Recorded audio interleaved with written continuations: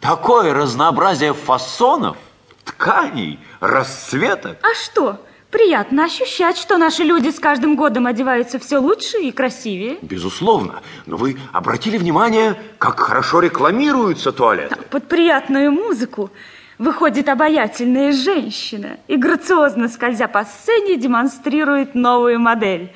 Модель номер 148. Платье вечернее из джерси, к низу резко заужено, рукав укороченный. А вы знаете, о чем я сейчас подумал? О чем? А почему бы нам, артистам, не организовать свой сатирический дом модели, а? Как это? Очень просто. Только мы не станем показывать, как кроится костюм, а мы расскажем, что кроется под ним. Иными словами, мы будем рассказывать не то, что носит на себе, а то, что носит в себе? Совершенно верно. Ну что ж, это великолепно. Начнем. Музыка!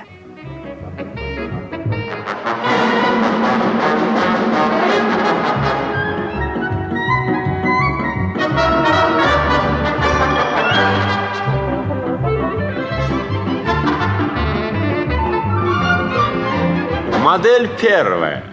Смех искусственный, душа бумажная, язык поролоново-эластичный. Основная задача манекена – при выходе в люди доказать всем, что он знаком с правилами хорошего тона.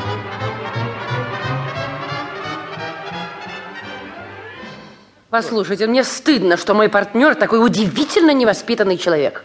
Ваш партнер? Да. Это вы имеете в виду меня, что ли? Да, вас. Всегда и везде стараетесь пройти первым. Вот сейчас. Проскочили вперед, оставив меня, женщину, позади. Нехорошо. Воспитанные люди так не поступают. А откуда вы знаете? Будь я мужчиной, я бы так не поступила.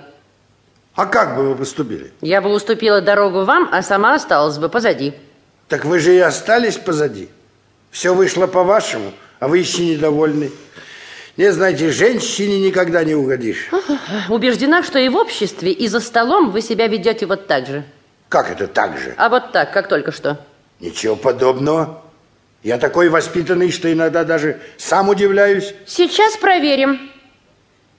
Так, допустим, вас пригласили на обед. Очень приятно. Приду с удовольствием. Хорошо, пришли. Хозяйка вас приглашает к столу. Что вы сделаете? Как что? Сяду. Раз приглашает, чего ж тут ломаться? Сяду и все. Сразу сядете? Ну, как же, постепенно, что ли? Вот видите, а воспитанный человек должен сначала отказаться. Спасибо, большое спасибо, я сыт. А потом уже, когда пригласят вторично... Нет, это рискованно. Что рискованно? А вдруг вторично не пригласят? Значит, все, остался без обеда. Нет, я сразу сяду. Возьму графинчик. Да не торопитесь вы с графинчиком. Предположим, что справа от вас сидит женщина.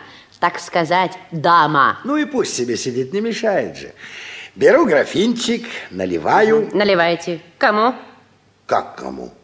Себе, конечно. Если рядом сидит дама, прежде всего вы должны думать не о себе, а поухаживать за ней. Поухаживать? Да.